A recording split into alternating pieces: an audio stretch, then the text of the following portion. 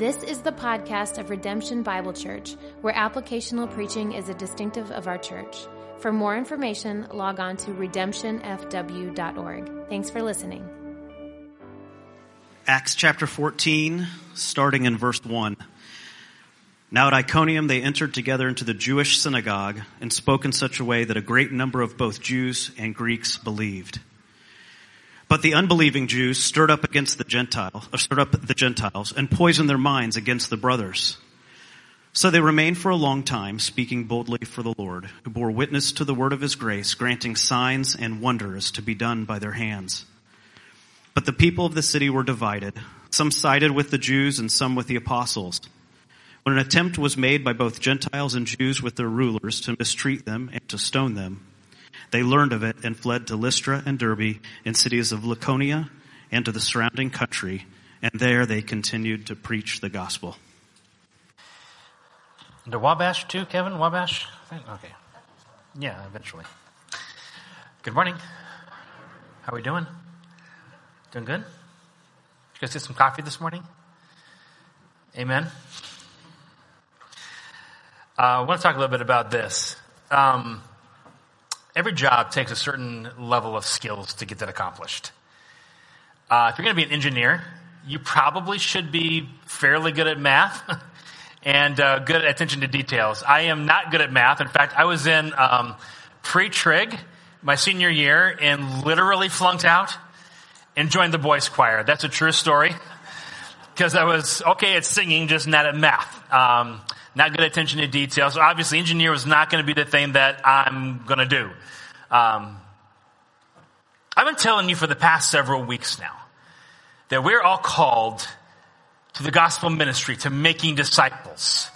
You have this calling in your life to further the message of the gospel, press it into the lives of people, to help them to become disciples. And the question could be like, what does it require to do that? You're called to gospel ministry. Everyone just say, I'm called to gospel ministry. Say it. Okay, so then the question is, well, what skills are required for that? What does gospel ministry require? We're going to make that the big question of the day. What does gospel ministry require? And here we are in the book of Acts now. We got the story of Paul, and he goes into Iconium along with Barnabas and the other folks that are in his partnership, and they go back into the Jewish synagogue. And what we see happening here is kind of the beginning of Paul's ministry. And what's happening here ends up kind of only going forward throughout the rest of the book of Acts. And I think we can see from this certain skills, certain requirements beginning to come to the surface that Paul only gets better and better at as he goes along. So what are those skills? What are those things? Well, that's the question of the day. And I want to show you here in this text 4 skills, 4 requirements that we need to be effective in gospel ministry. And so here's one. Write this down. It should kind of maybe surprise you a little bit, but speaking. What does gospel ministry require? Well, one thing gospel ministry requires is to say something. Is to speak it. It might seem silly to say, but I want to point out to you here in verse number 1, take a look at this with me. Now at Iconium, they entered together into the Jewish synagogue, and here it is, they spoke. Do you see it? And if you take a look down at verse number 3, you see it again. And they remained for a long time. Here it is, speaking boldly for the Lord. So I'm taking apart Acts, and Acts is a narrative. If you've been a part of the How to Study the Bible class, we talk about different genres and how every genre has, its own unique way of studying it to be sure you get an accurate picture. Because the question for any sermon is always, why did the author write this? Why did the author put these things down? And when you're preaching a narrative or history, what you're doing is you're really just reading what happened. So why did Luke write this down? Because this is what happened. And he's just telling us a story. So when you're doing a narrative, you gotta go a little further. And you gotta ask, okay, not only what did he write, but how did he describe what he wrote? And when you look at this, there's some really interesting things that come to the surface. So you see twice there in this text, speak, and then speaking comes up. And the first time it comes up, it's really interesting. Look back at verse number 1. Now at Iconium, they entered together into the Jewish synagogue, and watch this, and spoke in such a way that a great number of both Jews and Greeks believed. So one of the things that Luke puts out in front is that they went in and they had this way of speaking that God used effectively, and a great number of both Jews and Greeks believed. So one of the things we have to just say right off the bat is, if we're going to do gospel ministry, it takes speaking. Question. In order for someone to believe the gospel, they first have to what? Hear the gospel. In fact, the Bible says this in Romans 10:14. How then will they call on him in whom they have not believed? Okay. And how are they to believe in him in whom they have never, church, heard? And how are they to hear without someone preaching? See, I gotta say this, because you get little quotes like this that kind of get around the internet, and they say things like this. This is Francis of Assisi. I know I've tanked him several times, but I just gotta do it again. So here it is. It says, preach the gospel at all times, and when necessary, use words. And we read that and we're like, oh wait, you mean I can preach the gospel but don't have to say anything to anybody about it? No. That sounds nice. So I'll just live in such a way. I'll live in such a way that they'll do it. And what in the world does that look like? Everybody else in your cul-de-sac puts up scary Halloween decorations, but you did harvest decorations. And you did pumpkins, and you did hay. And so, they'll come knocking on your door. I noticed you didn't have any skeletons. Would you tell me about Jesus? I mean, is that what we're talking about? Drew, I'm going to borrow you again. Where's Drew? So, Drew is a pastor. Drew's been to Bible college. Drew gets paid to study and communicate the Bible, right? Say yes. Drew, would you tell me the gospel, but don't use any words? Tell me everything I need to know to be saved, but don't use any words. Right. Thank you, Drew.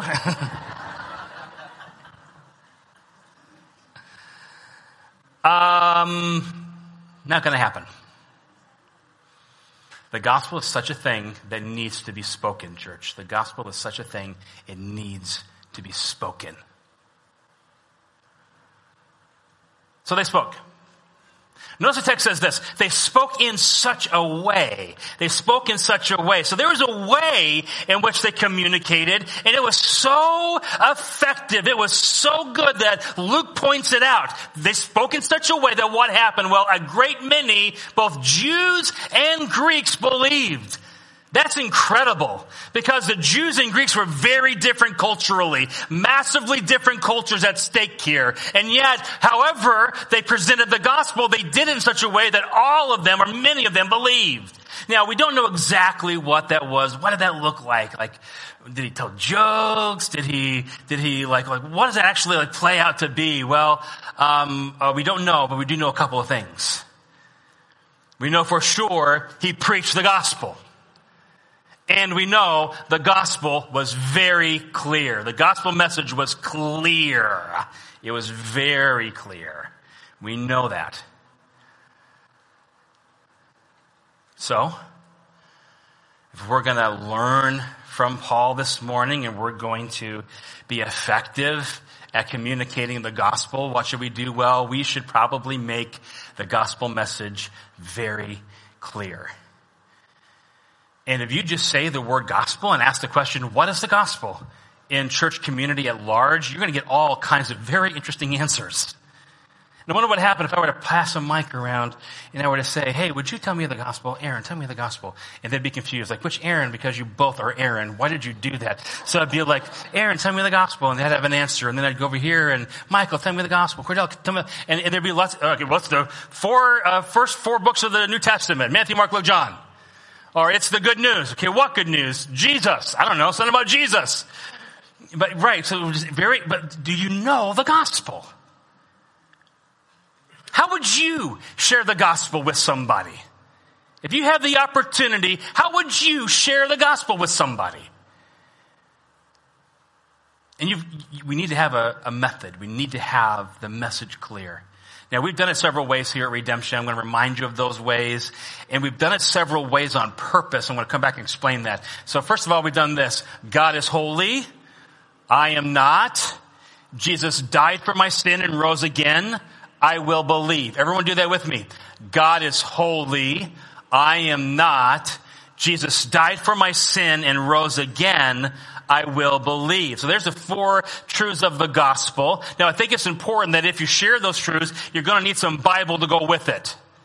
Because the word of God is quick and powerful, sharpening a 2-edged sword, cutting to the dividing asunder of soul, spirits, joints, and marrow, is a discerner of the thoughts and the intents of the heart. Hebrews 4:11. So we know that the Bible cuts through to the heart. And remember the whole illustration? Well, what if they don't believe the Bible? Fine. What if you don't believe in my knife? Is it going to keep it from cutting you? The answer is no. The Bible still is effective. So we still want to use the word of God. So let me give you then the Romans road.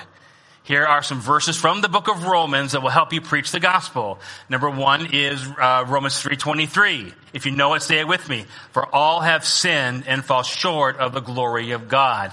Everybody is a sinner. We're all a sinner. So fold that in there to your message. And I like to split up Romans 6:23 into 2 parts. I'll say to somebody here, would you read up to the word death? Because it says this, for the wages of sin is death. Okay, what does that mean? So far, everybody's a sinner. And because of sin, what do we deserve? We deserve death. And that death is unquestionably hell. Revelation 21:8 tells us that. It's the second death, which is hell. Okay, so we're all sinners. We all deserve hell. But the verse doesn't end there. The verse says, but the gift of God is eternal life through Christ Jesus our Lord. Jesus died for our sin. In fact, that's where you get now Romans 5:8. Romans 5:8. But God demonstrates his love toward us in this, that while we were still sinners, Christ died for us. Okay, so what do I do with all of that? Well, you have to believe it and receive it. And we receive it by asking. Romans 10:13. Anyone who calls upon the name of the Lord will be saved. So there's lots of methods that you could use to explain the gospel.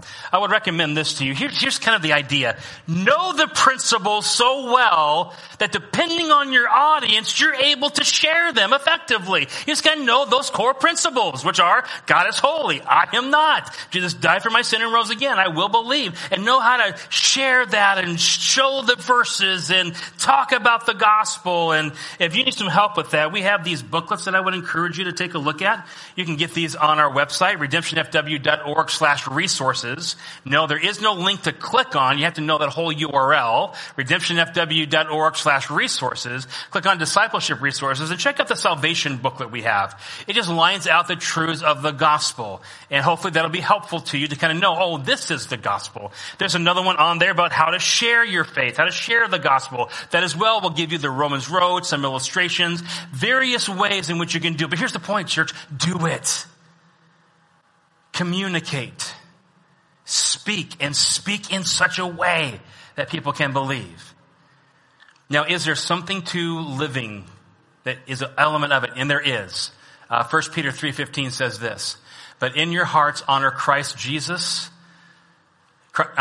the Lord as holy, always being prepared to make a defense to anyone who asks for the reason for the hope that is in you. Yeah, do it with gentleness and respect. Well, there's a whole bunch in that sermon, isn't there? Some of y'all need to underline that last part of that, gentleness and respect, okay? Just truth. But also, listen, you have to live in such a way that they can see your hope.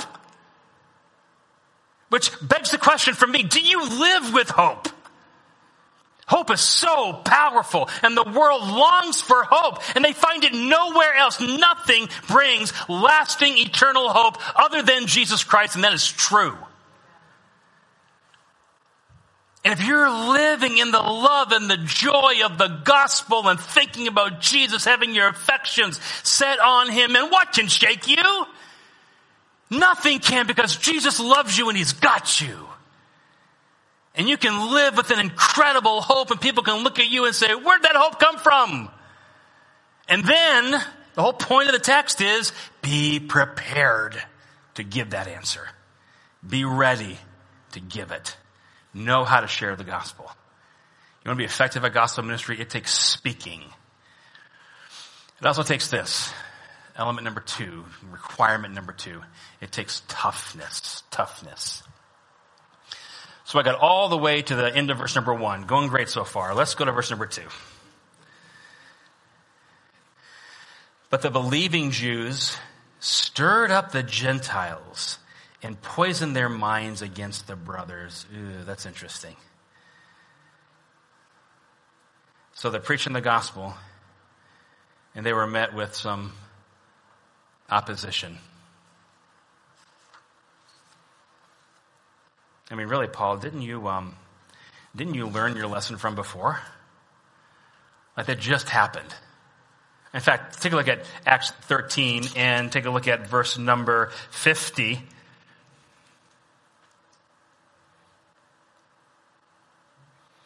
But the Jews incited the devout women of high standing, and the leading men of the city stirred up persecution against Paul and Barnabas and drove them out of their district.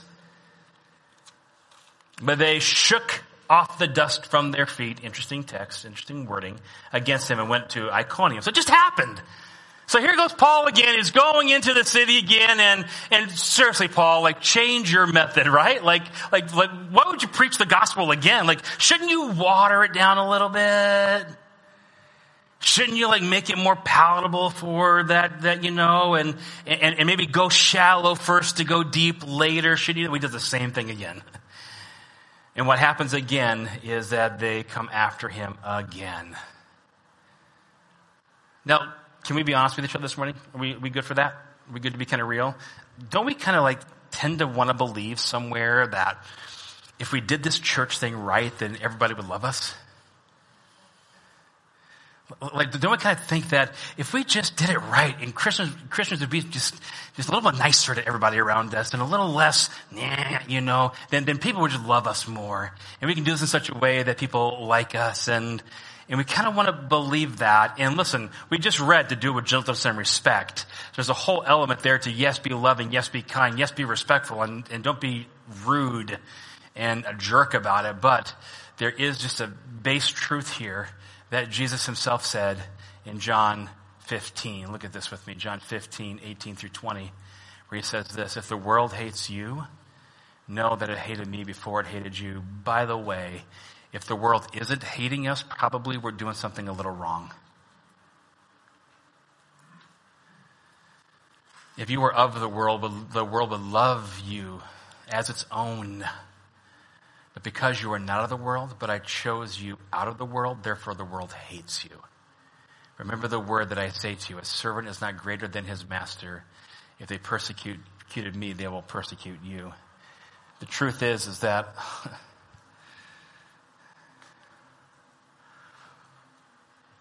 if we begin to water down the gospel, use less offensive words, try to make it more palatable. Listen, you water down the gospel, you have no gospel at all. What element of the gospel are you going to leave out? God is holy. No, that's kind of important to state. There is a God. He is holy. I am not. That's the one we want to leave out the most. No, you're okay. Everybody's okay. We're all okay. You're a rock star. You're going to take over the world. You're awesome. And this is what we talk about all the time. And Jesus died for our sin. Jesus, being God, dying for our sin. There's nothing we can take out and not reduce the gospel. And so when we preach it, Tozer was right. Tozer said this: to be right with God has often meant to be in trouble with men. To be right with God has often meant to be in trouble with men.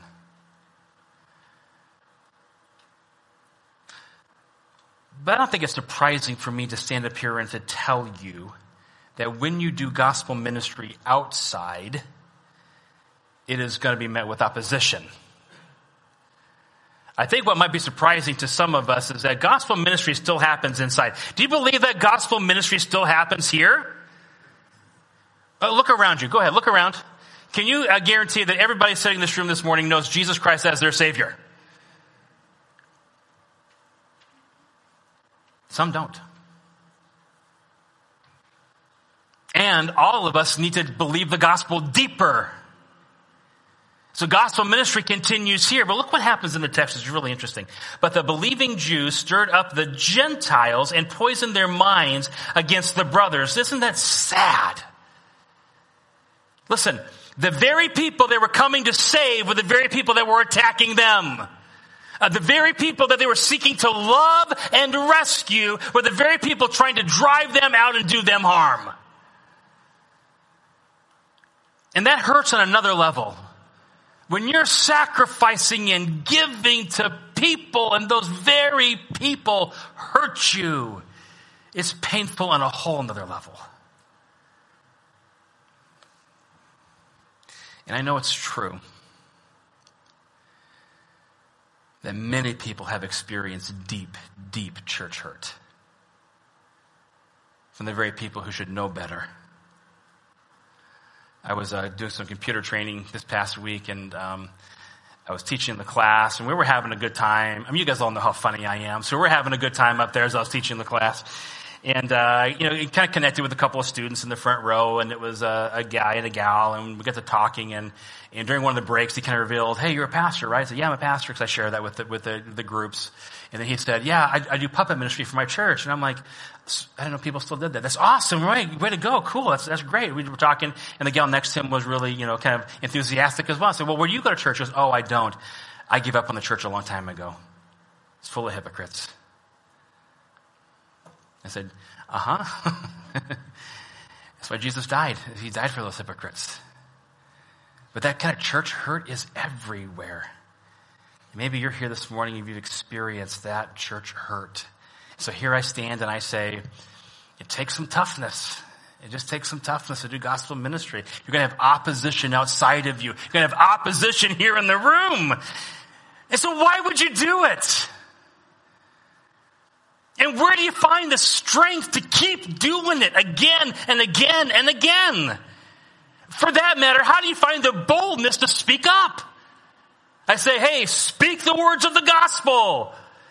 And you say, "I would love to." But when I get out there and I try and I shrink up inside myself and I don't say what I need to say. Where does that come from? Where does this tenacity to keep going even when you're hurt come from? Well, hang on to that question. We'll get to it in just a minute. Let's look at the third. The third characteristic is steadfastness. Steadfastness. So where do I get that from? Well, good question. Look at the text now. So we got verse 1, we got verse 2. Should we move on to verse 3? Say amen. So let's do it. Here's verse number 3. All right, opposition comes. That's the idea. Verse number 2, opposition is coming. But then you see this. So they remained for a long time. They remained for what? A long time. Speaking boldly for the Lord, who bore witness to the word of his grace, granting signs and wonders be done by their hands. So you got this really interesting approach here. Opposition comes and they stick with it. They are steadfast. So how are they steadfast? Well, here's some truth to just get down and understand. Oftentimes, gospel ministry requires the long play. Oftentimes, gospel ministry requires the long play. This is language that the elders have been using a lot. We just were at our elder retreat, and we're no longer a church plant, we're a church. I mean, we're almost 10 years into this thing. And though Adam and I are very used to the quick play, the let's go, let's get it done, and some ministries still require some of that quick play, there's a lot of long play at stake that we have to be okay with. Man, I got ideals and dreams about ministries that I want to do, and it's going to take us years to get there. And I'm okay with that. That's the long play. And that's certainly true of gospel ministry. Because what's the end goal? What's the end goal of gospel ministry? Well, here it is. This is Ephesians 5. Ephesians 4, 15. Rather speaking the truth in love, we're to grow up in every way into him who is the head, into Christ. So the end goal of gospel ministry is Christ-likeness. Well, we're all almost there, right? We got a long way to go. Come on, say it with me. Say, we got a long way to go. Tell your neighbor, you got a long way to go. Abby was very excited to tell Matt that he had a long way to go. There's a story there. And there's counseling available, just so you know, in case you need it. One of my favorite Matt Chandler quotes is this: all the big and wonderful things that God is doing in your life, he is doing over a long period of time in a whole lot of ordinary. There's just something to getting up every day and striving to be a godly husband again, and striving to be a godly father again, and striving to just preach the gospel and reach my city again, and to lean into my small group, to lean into those I'm working with, and to just be about the long haul. There's something very beautiful about that. I just want to encourage you. This takes a long time, and we got to be committed to this. We love the quick play. The quick play is fast, and it's easy to measure success, and it's exciting, and we can see results, and it's good. The long play is slow, and it's arduous, and it's time-consuming, and it wears you down, and like so much of what God is doing, it is over a long period of time in a whole lot of ordinary. Okay, so the how, the long play. Let's talk about the what. And we're going to dive into the text a little bit here to see this. And so again, verse number 3. So they remained for a long time. What were they doing? Well, we know this. They were speaking, like we said before, speaking boldly for the Lord. And the Holy Spirit is going to bear witness to what they spoke. Okay, so who bore witness, and then it says granting signs and powers and all that. But bore witness to what? What did they speak? Well, the text is really clear. They spoke, do you see it there? The word of his grace. Say that with me, please. The word of his grace. We're just taking this text apart here this morning. And what they did, what they spoke boldly again and again and again and again over the long haul, they spoke the word of his grace. All right. Jews were coming in. And were Jews about grace, or were Jews about law? Law. Do it. Come on. You got to do this. You got to obey all these things. You got to be after this. You got to do this, do this, do this, do this. And they came in and they preached the law and preached the law. And so now that these Gentiles are beginning to believe in the word of his grace, that Jesus died for them, and all they have to do is believe and receive his grace, Jews were saying, no. You got to work it. You got to work it. We can know that because it happens often. And here's another time when Paul was ministering, this time to the Galatians, where this comes up. Oh, foolish Galatians, who has bewitched you? It was before your eyes that Jesus Christ was publicly crucified. Let me ask you only this. Did you receive the Spirit by works of the law or by hearing with faith? What's the answer, church? Hearing with faith. You know what that means? Look at me. To be right with God,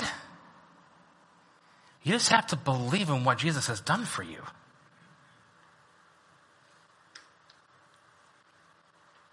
For you to be right with God again, all you have to do is just believe in what Christ has done for you. That was true in November of 1987 when I accepted Jesus Christ as my Savior. It was true this week. However many years later, I don't want to think about it. I'm getting older. Shut up, I know. Do you see Paul's adamance here?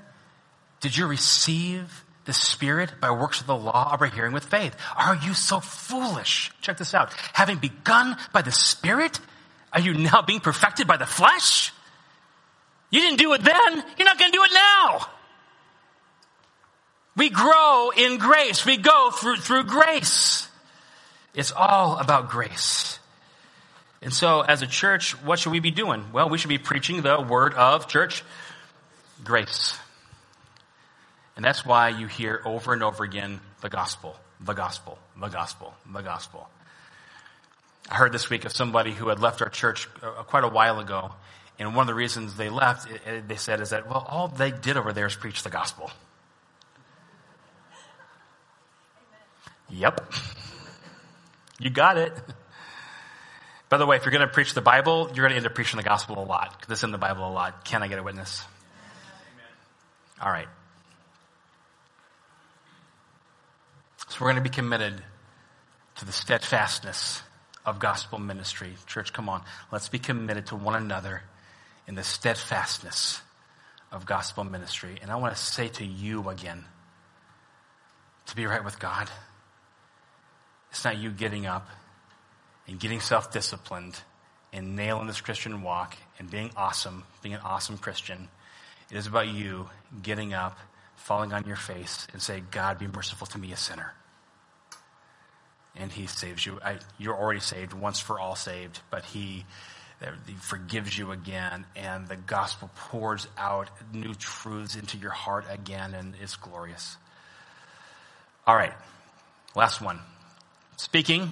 What does gospel ministry require? It requires speaking. It requires toughness. It requires steadfastness. And then there's this. It requires some wisdom. It requires some wisdom. Well, where did I get that? Let me show you. Here's verse number 4 of the text. So we're going to finish it out now. 4 through 7. Here we go. But the people of the city were divided. Wouldn't it be interesting to live in a place where people were divided? That must be weird. But the people of the city were divided. Some sided with the Jews, some with the apostles. Verse 5 now, when an attempt was made by both Gentiles and Jews with their rulers to mistreat them and to stone them, they learned of it, and what they do?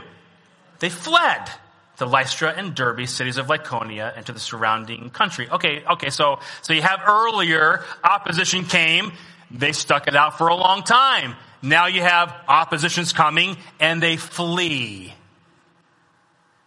Which was right? Both were right. It takes wisdom. It takes wisdom. And if you want to know the secret as to how you determine which is which, take a look at the last verse in this text. Here's verse 7.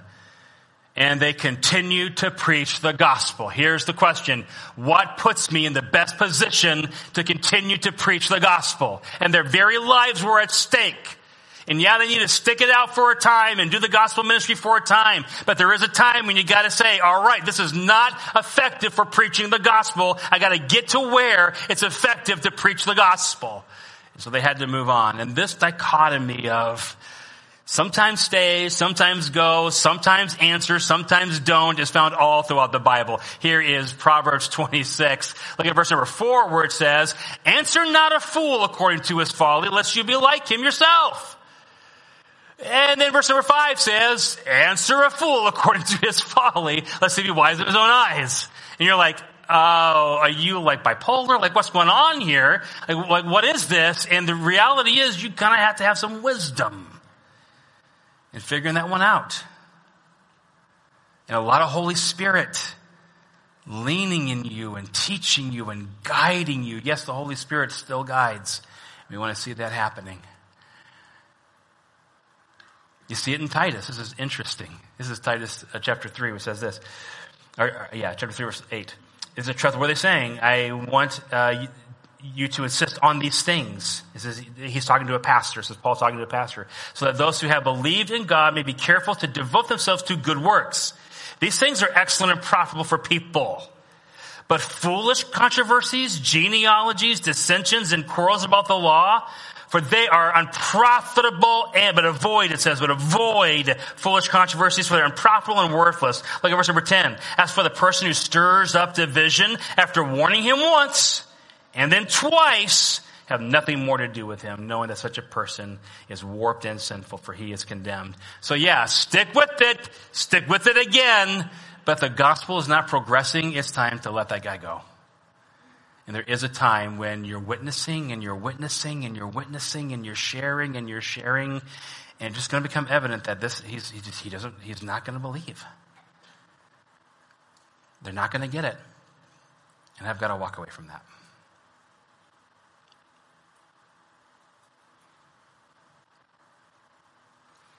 All right. So how do you know that? How do you gain that wisdom? Like, where in the world does that come from? Here's where it comes from. Because we would say, our tendency, where it comes from is, I got to do better tomorrow. Right? I'm going to do better tomorrow. That's not where it comes from. It comes from this. Staring at Jesus. Looking at Jesus.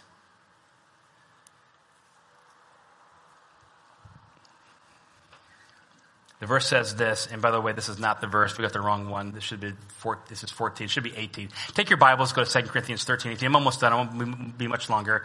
But let's go to 2 Corinthians 13, 18. I want you to see them in the Bible yourself. 1 Corinthians 13, actually it's 3:18. 3:18 would be the right one. 1 Corinthians, sorry, here it is. 2 Corinthians 3:18. You try preaching twice in a row and not messing stuff up, all right? Get up off me. 2 Corinthians 3:18 says this. And we all, with unveiled face, check this out, beholding the glory of the Lord, are being transformed in the same image from one degree of glory to another. For this comes from the Lord who is the Spirit. Did you see it? As we behold the glory of Jesus, we're being transformed from one degree of glory over the long haul through steadfastness into His image. So how do you become more like Jesus? By looking at Jesus. By staring at Jesus, because He nailed all of this. Hey, did Jesus ever speak in doing the gospel ministry? I mean, come on. You have verses like this, Luke 8:4, which says this, and when a great crowd was gathering and the people from every town came to Him, He said, He spoke. He said a parable to them. So yeah, and that's just one I could have picked out. So many verses that talked about Him speaking. He spoke to crowds. He spoke to individuals. Think woman at the well. Think rich young ruler. Yeah, He spoke. Did Jesus ever show any toughness? Hebrews 12:2. Looking to Jesus, the founder and perfecter of our faith, who for the joy that was set before Him, here at His church, endured the cross. Yeah, he showed some toughness. Did He show steadfastness? One word, disciples. You ever read these guys? I don't want to be first in the kingdom. I don't want to be first. I'm the greatest. No, I'm the greatest. Hey, Jesus, when we get to heaven, can I sit at your right hand? Then John, hey, Jesus, do you want me to call down fire from heaven and scorch all these guys? And He remained with them, and He loved them to the end, the Bible says. Yeah, He showed steadfastness. And to even ask, did Jesus show wisdom? Sounds a bit blasphemous. He's the embodiment of wisdom. But even along the line we're talking about when to stay, when to go, Jesus says this in Matthew 10. He says, in whatever town or village you enter, find out who is worthy in it, and stay there until you depart. As you enter the house, greet it. And if the house here is worthy, let your peace come upon it. But if it is not worthy, let your peace return to you. And if anyone will not receive you or listen to your words, shake off the dust off your feet. That sounds familiar. And when you leave that house or town. So there's even Jesus saying, there's an element here where we're saying it's time to depart. And the way in which you are going to do this is not mustering up the ability within yourself. I mean this. It is you loving Jesus more and beholding Christ more. It's going to be you on your way to work tomorrow. Let's shut off the sports radio tomorrow morning. Can we do that? Maybe for the week. Shut off the sports radio. Turn off, your podcast. No more, sci-fi podcasts for the week. We all listen to them. We all know we do, okay? We're all in this together. We're going to shut those off for a week. And we're just going to listen to songs that remind us about Jesus. I'm not saying for the rest of your life, but I'm saying it's just take a week and just focus in on listening to songs that remind us of Jesus. Going to the Bible. Like, you ever read something that just stirred your heart up, stirred your affections up for Jesus and God's Word? Put those verses in front of you. Talk to your spouse about how wonderful Jesus is. And I'm just telling you, more and more Jesus. This is the secret of the Christian life. It is not about your own self-discipline. That comes as you behold the glory of Jesus. And see what that will do as you do that more. 43 seconds, 42 seconds, 40. I'm good. Let me pray. God, thank you for your love and your goodness and your grace. Thank you for the chance that we have to gather today and to talk about Jesus. Father, I would pray that as a church we are constantly reminding each other of the word of your grace, that we're doing that over the long haul, And God, that we are setting our affections more and more on Jesus. And as we do, Lord, you're going to generate in us the boldness to speak, the tenacity of toughness to continue going, the steadfastness that we need to do the work of the ministry.